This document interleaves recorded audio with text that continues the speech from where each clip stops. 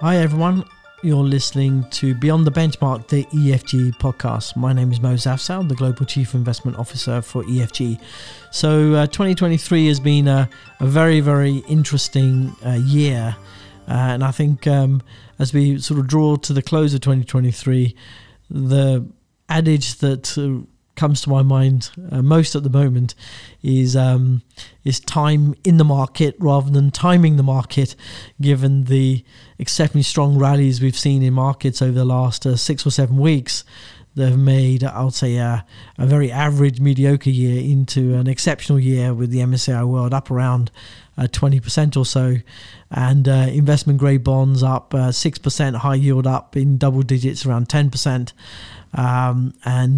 These are in dollar terms, and the Nasdaq up a whopping 43%. So it's been quite exceptional in terms of market performances in 2023. So I have Dan Murray, the Deputy CIO of EFG, on the podcast as well today to help me or help us get through the quick review of 2023. Welcome, Daniel. Thanks, Mo. It's always good to be on here. So let's start. Our first podcast for 2023 was actually around the 5th of January. And as we always do quarterly, we do a insight podcast to talk about the views for the quarter ahead. And Daniel, I guess it's interesting to start because certainly we were quite out of consensus at the beginning of the year. Yeah, I think that's right. I think to remember back to the beginning of the year, it feels like quite a long way away now. But at the time, of course, everyone was feeling incredibly nervous. We'd had this horrendous experience in bond markets in 2022. Equity markets had been down. There was still a lot of talk about the Ukrainian war, and everyone was feeling very negative. And so I think for us, I think we felt at the time that actually the year wouldn't be as bad as some people expected. I think we felt optimistic in particular that inflation would come down a bit and that geopolitical tensions would ease, which, both I think were key factors in the change of circumstance this year, albeit the geopolitical tensions have also increased a bit recently. So, it's been interesting and thankfully very last year in some respects, but still a challenging year in other respects. The thing that lasting for me is the kind of constant pessimism that we saw pretty much throughout the year. Only really changed in terms of that, kind of pessimistic outlook up until I would say, I guess 2 or 3 weeks ago, actually, probably, because even the first part of the rally was with this sort of kind of pessimistic view that this can't last, and I think that's been, I guess, a recurring theme over the course of 2020 over the course of 2023. I think for me, there was kind of 2 or 3 important highlights. First of all, was artificial intelligence and AI and all the discussion around that. Because the narrative changed very, very quickly from the beginning of the year to slow down in economic growth conditions, the Fed's done too much, and inflation will stay persistent. It was kind of very negative narrative. The first inkling of improvement started to happen, certainly for the broader markets and the tech sector in particular, rather than the broader market, which even today still has been more challenged. But there was lots of China optimism at the beginning of the year. That's probably something that suckered us into a better economic surprise. I think China's probably been the biggest disappointment this year, right? You say, Daniel? Yeah, obviously there were, widespread hopes at the end of last year that following the reopening after COVID, that had a load of stimulus and the economy would be off to the races. And we just haven't really. We've seen, a lot of stimulus measures announced, but very little actually impacted. So the effect on the economy has been very trivial. Sure, that's been one of the disappointments this year. I think the counterbalance to that, and one of the things that we anticipated at the beginning of the year, was actually just how well Japan would do. And so I think that's equally been a sort of positive surprise that a lot of people weren't expecting, but something that we did highlight in our 2023 outlook. Exactly. For reference, our 2023 outlook, we actually got 7 out of 10 in terms of our predictions. So actually reasonably good. In fact, Paul Templeton, who actually marks our outlook, actually, when I met him the other day, he said actually it should have been 8 out of 10, but there we go. We'll live with 7 out of 10. It's still pretty good. The other sort of big news in the quarter, Q1 of 2023, was obviously the demise of Silicon Valley Bank, Signature, and of course Credit Suisse. We hosted a special client presentation in Q1, and we had the largest group of listeners into that client call. I think we had all told around 1,000 people joining that call, so it was one of our largest that we ever had. Any thoughts at that time? It seems like a distant memory now. It's things like something that happened like 5 years ago, but it was only this year. The psychology around it, I think, is really interesting. So at the time, it was a huge point of focus for the markets and for the world economy. There was lots of talk of there being a repeat of the global financial crisis, and this just being the thin end of the wedge, and how the US financial system was going to suffer extreme pain. And actually, the Fed dealt with it very quickly. They offered enhanced liquidity conditions and liquidity access for the regional banks. The weak banks went, but they got subsumed into the system fairly easily and with minimal fuss. And actually, the incident passed pretty quickly. So I'm guessing it's probably sort of a 4 to 6 week event that felt very intense at the time, but actually moved on. But I get, the other side to it, of course, is that at the same time we had the whole issues with Credit Suisse, which continues to rumble on. Yeah, I mean, it's certainly in kind of Swiss private banking terms, it was the biggest earthquake in many decades, I guess since 2008 at least. Obviously it created a lot of kind of noise, a lot of angst, a lot of sort of legal wrangling around whether the 81 bonds of Credit Suisse should have been written off to zero as they were, and actually very odd things like the equity shareholders were fared better than the hybrid or the 81 bondholders, and then you had kind of weird provisions like the 82s also in Credit Suisse were actually made whole. So the whole thing was really challenged the whole sort of being of hybrid debt, and whether the legal tests were proper or not. I guess is one of those case studies that people will talk about, 5 years from now, about how they were treated. No, that's right, and obviously various legal cases ongoing at the moment. So I'm sure this will take years before the sort of dust fully settles, and of course it will take time for UBS to integrate Credit Suisse, and the effects and the impacts on the Swiss banking system not fully understood yet. So very interesting set of circumstances. But I think, again, a good example of something that, although it was quite major, it didn't erupt into a systemic event. It's remained contained nonetheless, despite the size of Credit Suisse and what could have been quite a large impact on the Swiss economy. It actually seems to have been very well contained, which of course we should be pretty grateful for.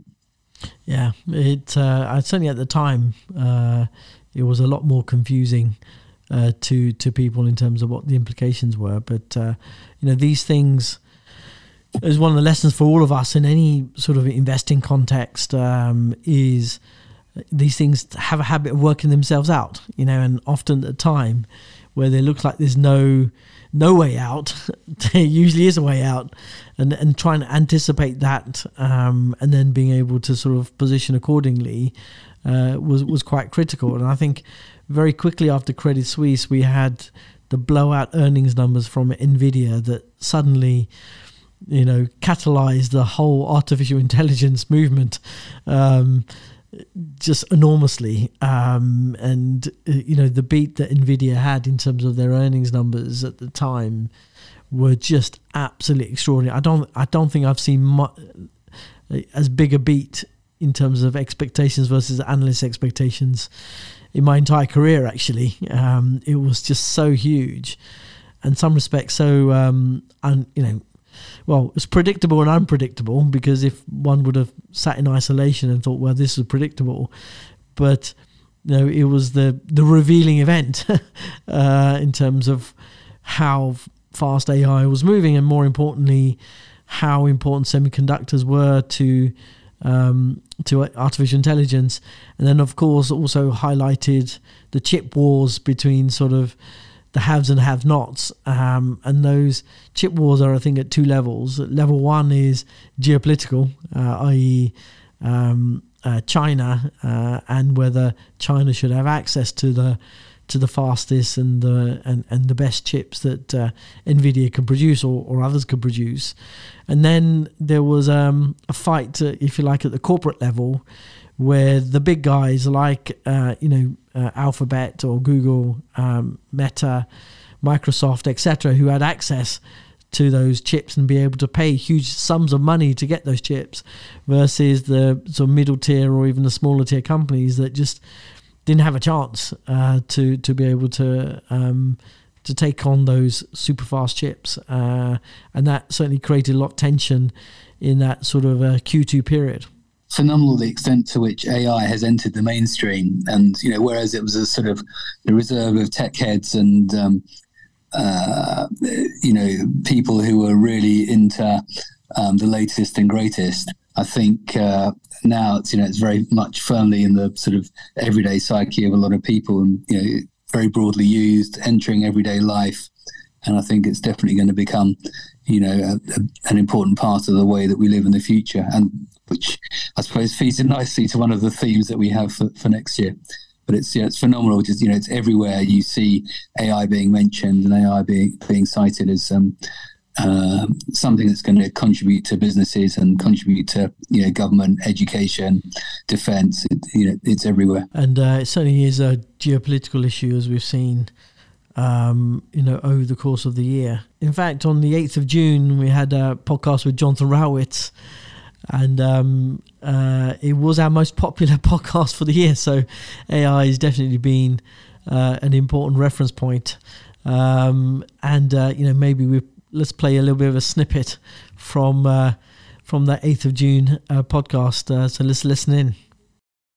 The way to think about it is, if you think of the evolution of human communication, maybe just particularly focusing on written communication, you really have three phases. You have the creation of the content, you have the duplication of it, and then you have the distribution of it. And if you think about what phases that's gone through, really, duplication was completely revolutionized when we had the printing press, because we stopped having people having to hand write down documents, and we could just duplicate, very easily, very low cost, using the printing press. And then for a very long time, we basically distributed all the printed material, in the form of newspapers and books, etc.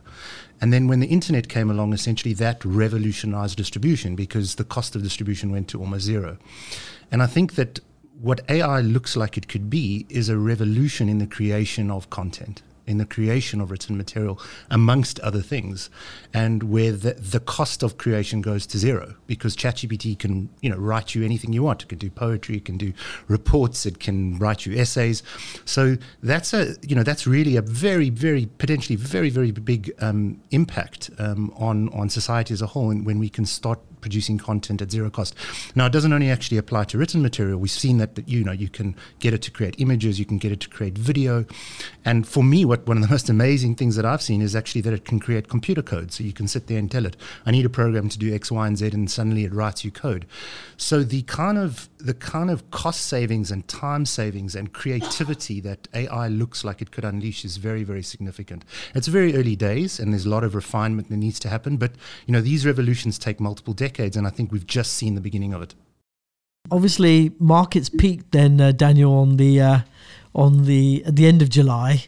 In fact, we all had a reasonably good summer, because we were always looking for kind of volatility in the summer. We didn't really have it, certainly not in July. But we had remarkably 10-year bond yields in the US at 5%. Over the course of the next sort of the early autumn period. Any thoughts around kind of what drove that? Obviously, it turned out to be a bit of a bear trap for investors, but thoughts around that thinking? Yeah, I think it's interesting that when we look at the evolution of markets this year, I suppose a couple of things really stand out for me. One is that fixed income markets have been incredibly volatile this year. And the second point, which is related to that, is that fixed income and equity markets have been highly correlated. And so the strong performance of equity markets in the first 7 months of the year, I think, was a feature of slowing inflation and declining expectations around Fed policy and other central bank policy. And then, of course, over the summer, I think we had this sort of a bit of pushback against that, and people became less sure that the Fed would cut rates and by how much, and less sure on the whole inflation outlook. And I think the whole situation just shifted very suddenly. And on top of that, having had a very strong first 7 months of the year, I think it was all about profit taking.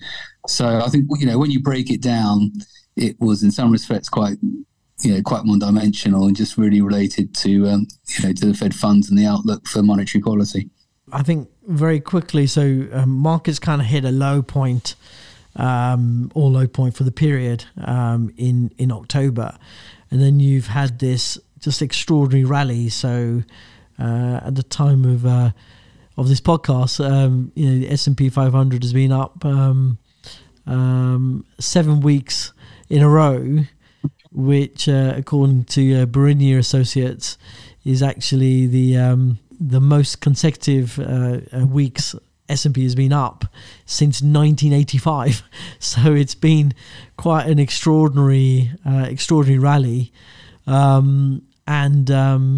I guess what's driven it, certainly in the last few days, is I would say broader participation of the smaller companies. And I think that was down to really Powell and the Fed last week, which probably surprised many people. Yeah, it's been obviously November was phenomenal, and then we've had that momentum continue into December, and obviously very welcome. In some respects it's very classic, sort of classic year-end rally. But I think it also reflects the fact that we're in this sort of sweet spot where rate expectations are coming lower. And, obviously that's in line with a much better inflation outlook, and there's just building confidence in that. But at the same time, the macro data remains pretty strong and just continues to surprise on the upside. I think, probably best exemplified by ongoing strong labour markets. Exactly. And I think now we've started to see something that I observed on my trip to the US back in October, actually, where it was clear that there was, everybody was pessimistic that I met, and we met 30 odd meetings over that week, and my sort of common theme was that US equity strategists were trying to pitch Japanese equities to me rather than US equities, which is probably the first time I've ever heard in my career, given how well Japanese equities had done, and presumably where the commission pool was coming in as well, or has changed significantly. So I thought that was certainly a big highlight for me, and probably the reason why most Wall Street strategists have got things wrong in 2023 is that they had the entire setup wrong in terms of economy being much stronger and the disinflationary trends that we've seen over the course of the year. And I think that's probably a good summary of 2023 in terms of where things have developed much better than expected in terms of the US economy, much better than expected in terms of interest rate environment and the disinflationary trends.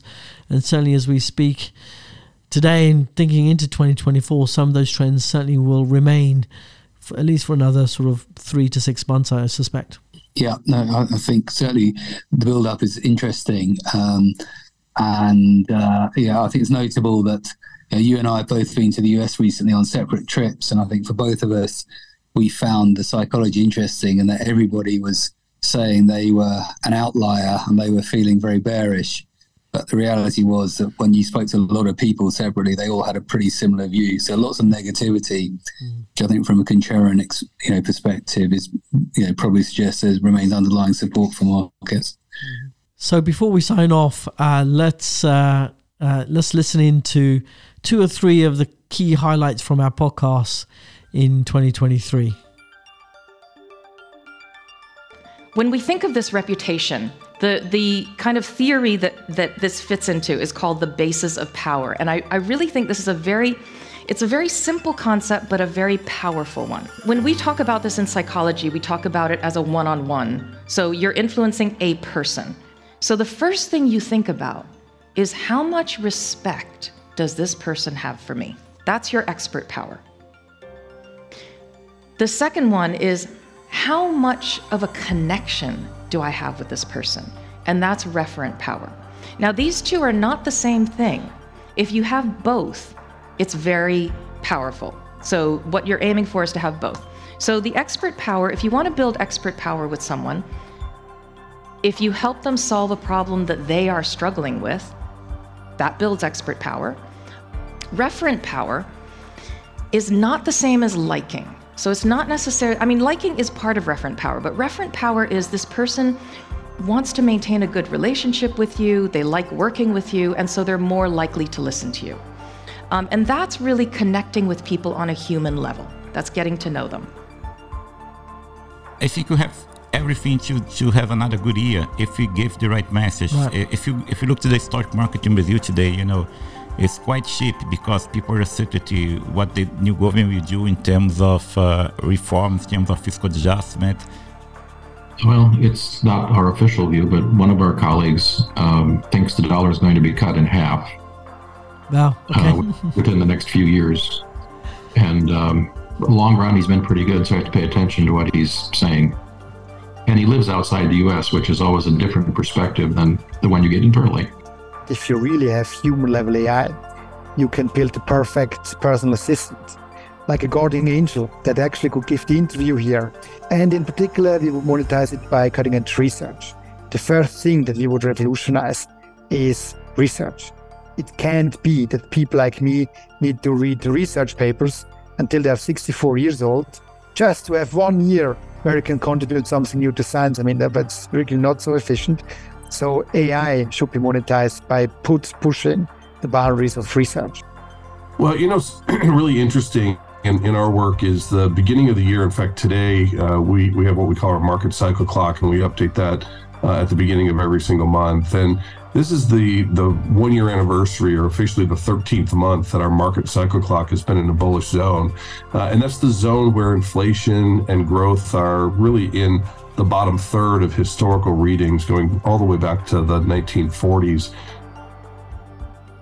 So Daniel, thank you very much for walking down memory lane with me today. Also, it's been a very interesting year, good for financial markets in general, unless you're investing in Chinese or Asian equities, where it's been much tougher in 2023.